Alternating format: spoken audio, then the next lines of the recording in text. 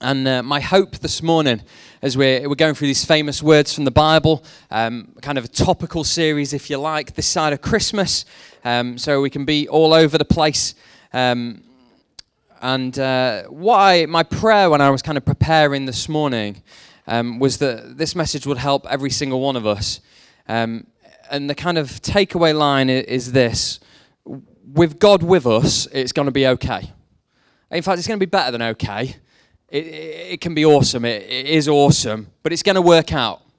Okay, with God in the picture, it's going to work out. Being brought up in a Christian home, as I've kind of said before, I've always had an awareness and knowledge of God. I think that's one of the beauties of growing up in the church is God isn't some weird thing you've never heard of. It's something you hear about all the time. But there's a difference, isn't there, between knowing about God and knowing God. And so at 16, I went from knowing about God to knowing Him. And that's when it changed for me. It became something that was real. It was something that was tangible. It was something that was now in my heart as opposed to just up here in my head. And it was at that point, and it's not a coincidence, it was at that point I knew it would be all right. Even at school being a Christian, I knew it would be all right. Because there's a difference between knowing about God. You see, knowing about God's really useful. But in the day-to-day ups and downs of life, actually, it might not help you all that much. Oh, yeah, there's a God out there somewhere. I've heard about Him. Great. But knowing God is with you in the trenches of life. Knowing God is right there with you on Monday morning. That's really, really important for us, isn't it? And we know that then God has it. God has our future. God has our present.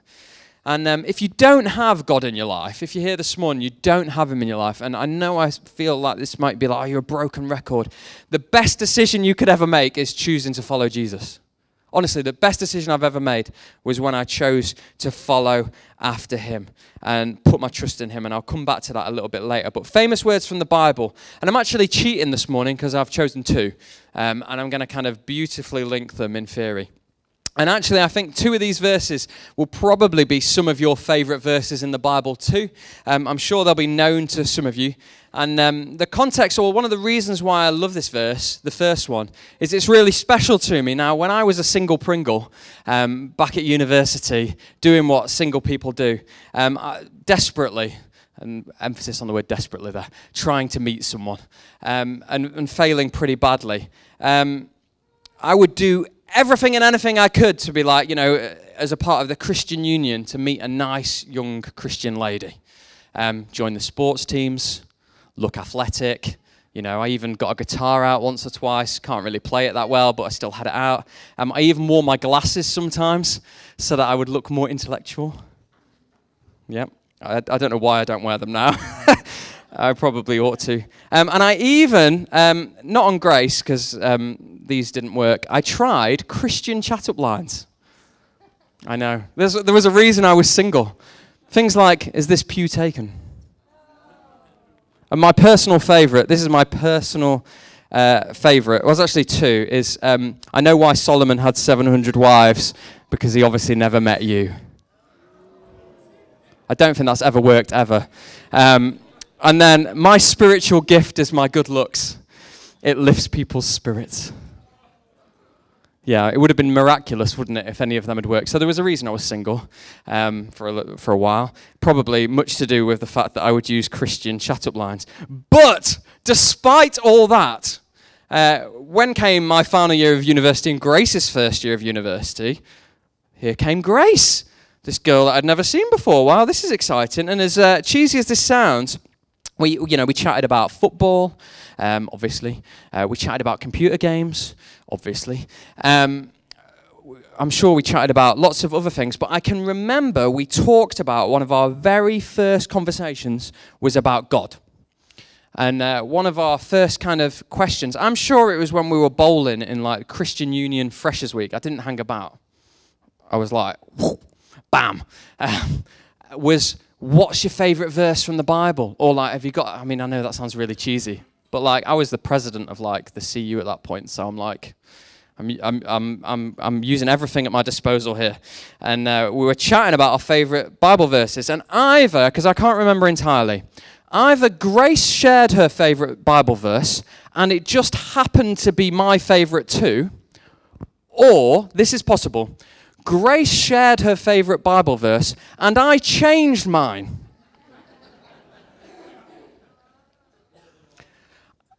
Honestly, I don't know which, but one of those is true. But anyway, we both love this one verse and all gained momentum, and we've been happily married for 9 years this year. And actually, the verses, or part of the verse we're going to read out, was read out at our wedding as well. So it's a special verse, and it's Psalm 37:4. And it's a lot of people's favorite verse, if you like, and it's this: delight yourself in the Lord, and he will give you the desires of your heart. It's a great verse. In isolation, you go, wow, delight myself in God, and he will give me stuff. That seems to be like the most basic way of reading it, and a lot of people do read it in that way, but the first thing I want to say is we don't believe in karma. All right? If you believe in karma, stop believing in karma. Not something we do. We don't believe, do we, that if we do good somehow, like this verse is not saying, if I focus on the good and I conjure up good things in my head, then good will come back to me. That's not what this verse is saying at all, because what happens when life throws you a curveball? What happens when life's tough? Oh, does that mean I've got a whole bunch of stuff wrong? Does that mean I've done something to offend God in some way? You see how like a reading of that can be real? You can read it like that when life's good, and that's fine. But if life's difficult, that becomes a really uncomfortable, nasty verse. Oh, delight myself in the Lord, and he'll give you the desires of my heart. Well, I don't have any of the desires of my heart, so does that mean I'm never delighting in God, and do I even know God anymore? And it's really easy to put yourself there. So we don't go for that kind of, there is a cause-effect thing here, but it's not that. David the psalmist, if you read the whole psalm, is asking an age-old question that we could all ask today, is why do all the good guys finish last? Why does it seem that the people that are dishonest, the people that are taking advantage of people, the people who are doing really mean things and oppressing people seem to be flourishing? How is it that he's got a nice brand new car and I'm on my push bike? What's going on? That doesn't seem fair. And David's doing that. He's going, why are the evil guys prospering? And here I am, running for my life, hiding for my life. I can be so much more, and yet there's all these enemies I've got, and they seem to be flourishing, and yet where is God in all of this? And the call of these verses, and the call for us is, don't be envious of evildoers, but play the long game. That's what Psalm 37 is about. Eternity awaits. There's so much more to come. And it's important that, as Christians, we have an eternal lens on things. Do you understand what I mean when I say that? You know, if you get cut up in traffic, it doesn't really matter if you've got an eternal lens on it, does it? And actually, a lot of the time, you know those people that like overtake you on like when they shouldn't overtake you, and then they get stuck at the next set of lights with you? You know that moment? You know, an eternal lens is like, well, that's going to happen anyway. It doesn't matter if I've been cut up or I'm going to be at my destination 10 seconds later than I thought I would be. Or any other, someone got promoted at work and it should have been my promotion. An eternal lens or eternal view would be, let's cheer them on. Let's encourage them. Let's get behind them. Let's be supportive. And Psalm 37:4, I think we get a window of wisdom from David in how to be and how to navigate this life when actually it's pretty hard out there, isn't it? It's pretty tough. The world is a broken place. And he says, delight yourself in the Lord. And delight is not a word. I mean, I don't. I might be the only person, but I don't use the word delight in my everyday language. Do you? Not like, oh, there's a delightful bus ride this morning. It was delightful to do those spreadsheets at work. What a delightful... If you do, I'm really sorry, but I don't speak like that. Delight is the only time I think of delight is like heavenly with Turkish delight. And that doesn't feature every day, and if it did, that wouldn't be a good lifestyle choice. But Turkish delight, the clue's in the name. It's beautiful, isn't it? Right? Have you ever tried Greek delight, by the way? Awful. But Turkish delight, amazing, isn't it? They're close together, but how could you get it so right and so wrong? But delighting is not something we use every day, but it means to take great pleasure in. So David's saying, take great pleasure in God. Delight in him. And realistically, what we delight in probably for most of us is we might delight in our sports team if we follow a sports team. We might take delight in our favorite band and they've released a new album, or our favorite artist and a piece of art, long lost piece of art has been discovered, or we take delight in the next book's coming out. I can't wait for the next kind of bit of literature, and we delight in it. We take great pleasure in those things. But here David's saying, no, those things aren't necessarily bad things, but take great pleasure in God instead. Because that's where we'll find true joy and contentment. Now, I don't know about you, but I want true joy and contentment. Right? I want to know fulfillment. I want that in my heart, and I know that because I know God. David answers how to take delight in God for us as well, which I love. Just quickly, these aren't like a how to delight handbook, just a few observations from the text. So if you've got a Bible, Psalm 37, verse 3 says this: trust in the Lord and do good, dwell in the land and befriend faithfulness. And later in verse 5, you've got a repeat of trusting. This theme of trust comes up quite a lot in the Bible, doesn't it? In terms of trust God, trust the Lord your God. Here, trust in the Lord and do good. We need to, if you want to delight in something, if you want to take pleasure in something, if something is bringing you joy and you want to bring joy to something else, you have to trust that God has your good, don't you? You have to trust that Romans 8:28, that all things work together for good for those who love the Lord, is true. We have to believe that if we're delighting in God. We have to trust Him. I don't think it's massively possible to delight in something without trust. I think about my relationship with my wife, Grace. If all the time I'm second guessing whether she loves me, if I'm second guessing what she's thinking and what she's doing, and I don't trust her, or she doesn't trust me, does she love me? Does she just want to smack me over the head because I've said something stupid again? Probably. But like all these things are going through my head all the time. I'm not going to be delighting in my relationship, am I? It's going to be stealing that actually from me. There isn't going to be great pleasure. There's just going to be insecurity. There's just going to be doubt. There's just going to be pain. There's just going to be hurt. And David says here, delight yourself in the Lord. We've got to trust who God is and what He says is true. If we don't have that as our start point, we're going to really struggle to delight in Him. We're really going to struggle to be filled with joy. I want to be filled with joy. I want to be a big smile on my face because I know Jesus every single day. To do that, I've got to delight in God. I've got to know my Father's got it. He's not angry with me, but He's a Father in heaven who loves me. And this follows on straight here, verse 5. Commit your way to the Lord. Trust in Him. He will act. Commitment follows trust, doesn't it? It just follows trust. They're like linked together. You trust and there's commitment. When you trust someone, you go all in. When you trust someone, you give everything to heaven. You don't compartmentalize your heart. You say, I'm going to go all in and follow after you, God, with all that I am, with all my emotion. And I love Psalm 139 because I've said this so many times, but it really is a pick-me-up for trusting God and knowing He's got it. When it says something to the effect of, even the darkness is not dark to you. And it just makes me think, okay, I can see here from this side and it's dark, but spin that around, God sees a different picture. I just see part of the story. God sees the whole story. So I'll continue to commit my way to Him. And commitment is a sign that we're delighting in Him. You know, this church on Friday was 4 years old. I think that's remarkable. Honestly, I think that's remarkable. It's a miracle. It's a miracle. And how did that start? Well, actually, by having a go. Okay, we're going to go for this. And you've got to go all in when you start from something from scratch, can't you? You can't go, well, I'll give it my best shot, and then 2 weeks later be like, it's not worked. You've got to go for it. You've got to demonstrate commitment. And I'm so glad we did, because faith shifts atmospheres and it shifts our attitude. And actually, when we commit to something, when we're in commitment to God, it can take our dreariness, if you like, our lowness, how we're feeling about the world and everything, how the world saps at us, and takes that attitude of, look at them doing really well, and takes us to a place of, that doesn't matter actually, I'm going to delight in God. And it's only through faith, trust, commitment that we get there.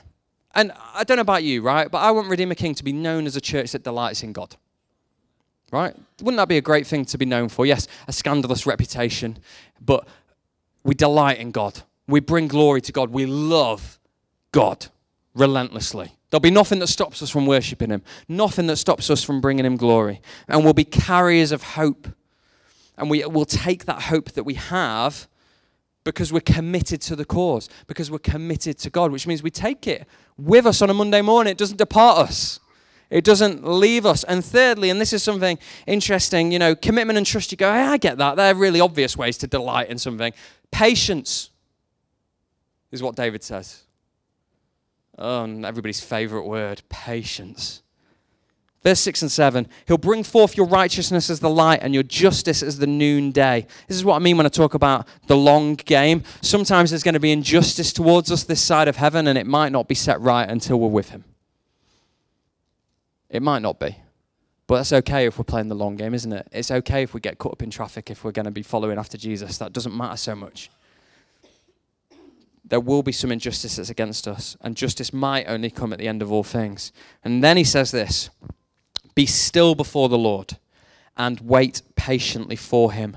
Fret not yourself. Wow. Aren't they words we need to hear? The words I need to hear. Fret not yourself. Man, I can spend my whole day fretting about stuff. Fret not yourself. Why? Because we're to be still before the Lord and wait patiently for him. In other words, God's got it. Just because you don't see it just yet doesn't mean it ain't happening. Just because we can't perceive it right now doesn't mean he's not onto it. Wait patiently before him. There's so many pressures, aren't there, in the world today? It's growing pressures, I think. I was glad even though it was maybe when Shout to the Lord was written or not written, but I feel like it's harder now, for kids in the world and growing up, and just whether that's in school or outside of school, just the pressures and social media and life is just pressured and non-stop, isn't it? All the time, it's relentless. And it's almost as if David says here, to delight in God means you've got to take your foot off the gas. You've got to sometimes take refuge in God. Where do we go to find refuge? I remember talking to Grace a little bit, and obviously Judah was out here leading worship this morning. And she says, when sometimes go into the bathroom and shut in the door so your kids can't get in. That was refuge. Mummy. She's not here. She's gone out. Was a place of refuge. And I know that'll be familiar to many people. Or at work, does that apply? I just need to go to this dark cupboard and shut the door behind me for 2 minutes, and then I'll come out. But what David's saying here is, no, come to God. As your ultimate place of refuge, you need to go to him. You want to delight in him. You want to keep delighting in him. Go to him as your refuge. And delight in God means patience. And that's a hard message sometimes. It means patience. It means we'll continue on even when it's tough. We'll keep trusting. We'll keep committed even when it's tough. And so my question to you is, when was the last time you just gave it to heaven? When was the last time all these pressures and all this stuff and you said, you know what, God, I'm going to give it to you. I want you as my refuge. Because sometimes it's the last thing we do. We try all kinds of other measures and ways. But here is, when was the last time we hit pause and said, God, I'm going to wait on you? When was the last time we just hit pause on our life, maybe went into our room, shut the door, and asked God to just come and meet with us? Didn't fill it with words, didn't fill it with stuff, just waited on him. David says here, it's a path to delighting in God is to do that. A path to not fretting is to be still before God. And of course, there's the cause-effect thing going on here, which is why a lot of people like it probably. Delight yourself in the Lord. Great. We kind of got an idea of what that looks like now, hopefully. And this is the bit lots of people like. And he will give you your heart's desires. Come on. No? Can I not get an amen for that? No? Seriously, I'm committed. I trust God. I'm delighted in him. I'll get my Ferrari F40. Right? I mean, I've got a Lego version. I haven't built it. It's in its box still, but I've got one. And that matters. It's not that, is it? Some people read that as prosperity. If I delight in God, the dosh will follow. Oh, if I delight in God, everything in my life will be perfect instantly. I'm going to be rich beyond measure. Or even with healing, if I delight in God, then he was guaranteed to heal me. He's not a divine slot machine, is he, God? He's someone to know personally. And here it's interesting because the long game stuff is really important. Delight in God and he'll give you your heart's desires. Have you ever thought about this? If you're delighting in God, your heart's desires will probably change. I say probably, they should. If you delight in God, your desires should change. Because crumbs, there's been all sorts of things in my life that if God had allowed me to follow through on, oh my days, it would have been awful. And I'm sure you could probably say the same thing, where the Lord has spared us so many things. Because he doesn't just give us what we want when we want it. He has a plan that we don't always see or understand. And I love this about our desires changing. I love a comment Rich Old made last year to me after he came to faith. And he said something like this. I don't know if it was your testimony or what.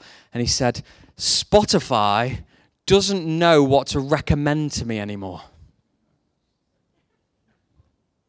Because his listening taste had changed from I believe he's massively into country music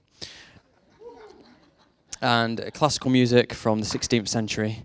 That was his music taste week in, week out, and Spotify was confused because all of a sudden he's listening to What a Beautiful Name It Is by Hillsong.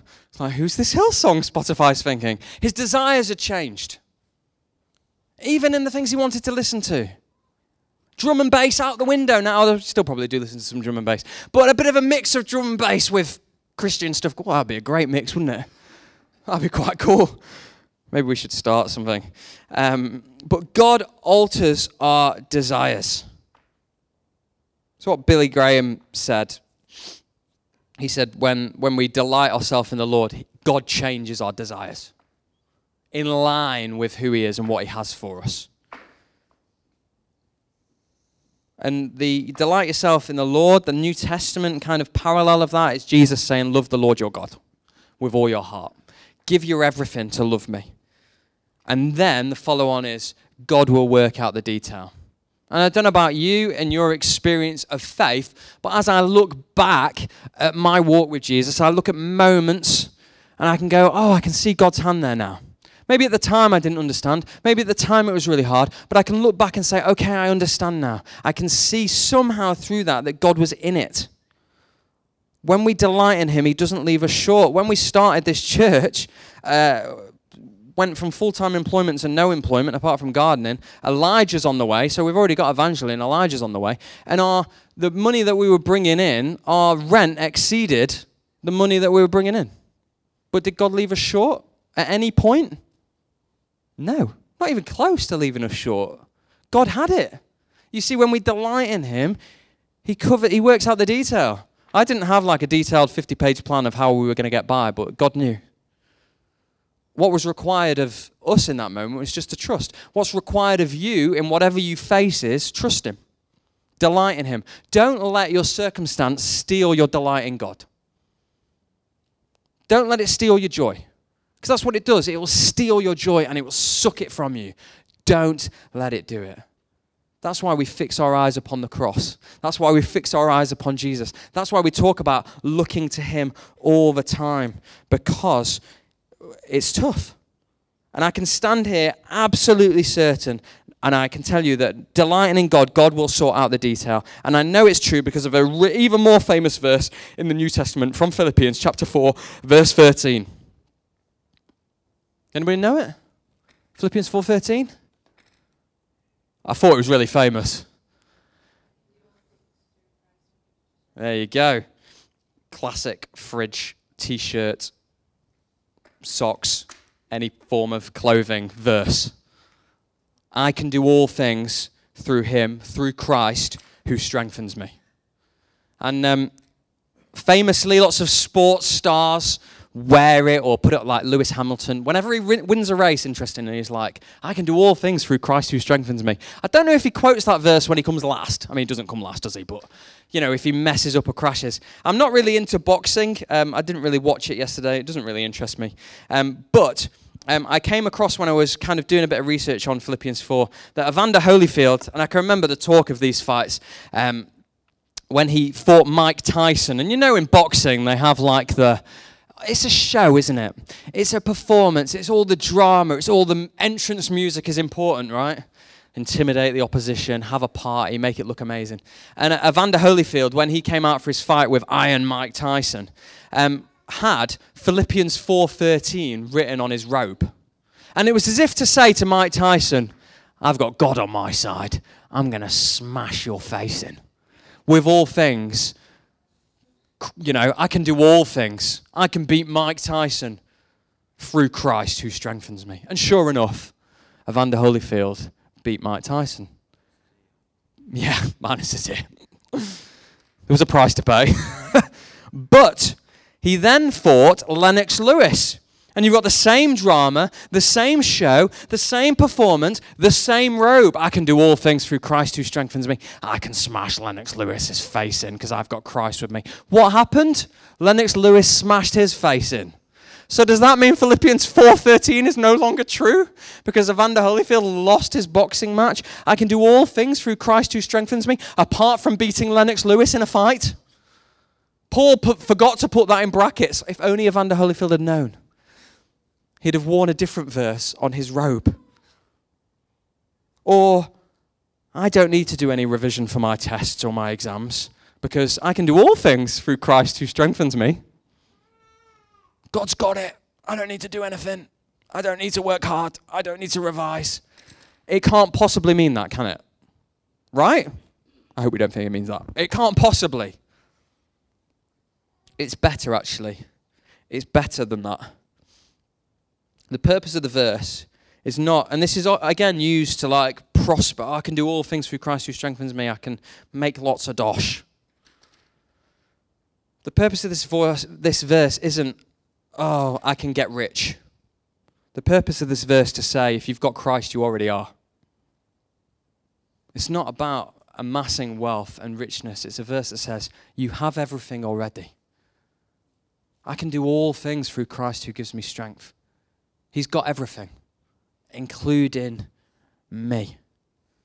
The context is this. Paul writes from prison, and he says, I've learned the secret of facing plenty and hunger. I've learned the secret of abundance and need.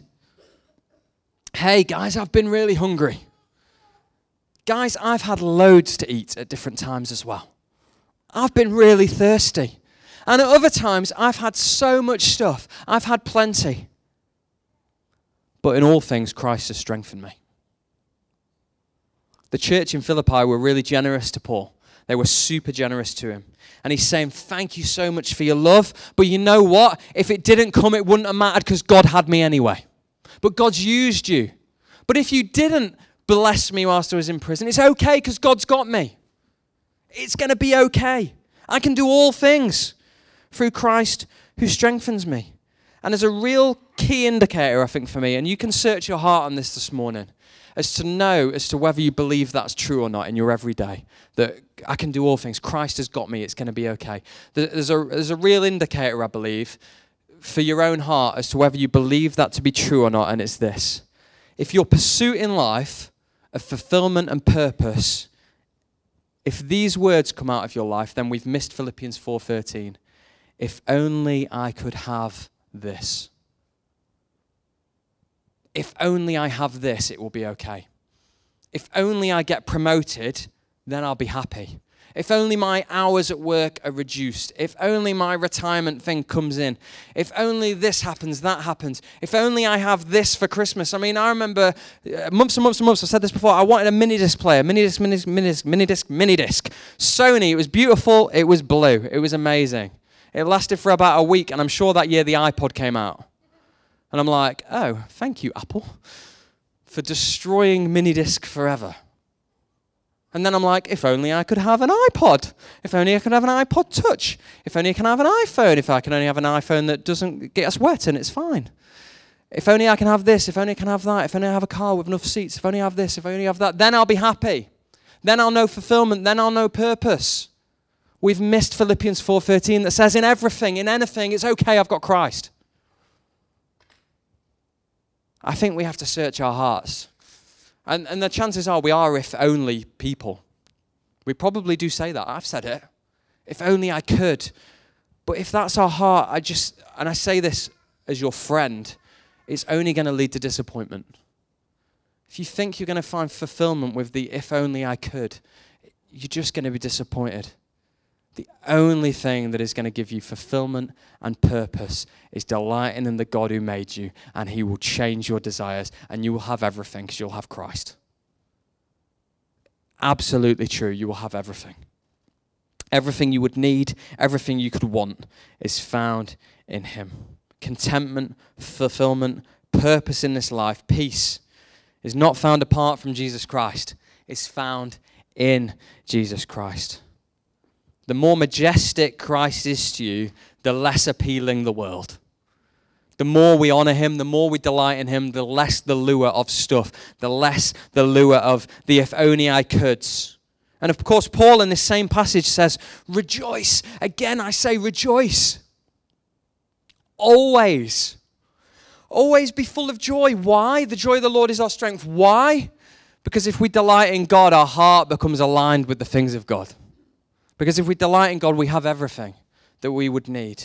And I want to quote this at length, okay, to finish, because I want to put Christ before you this morning.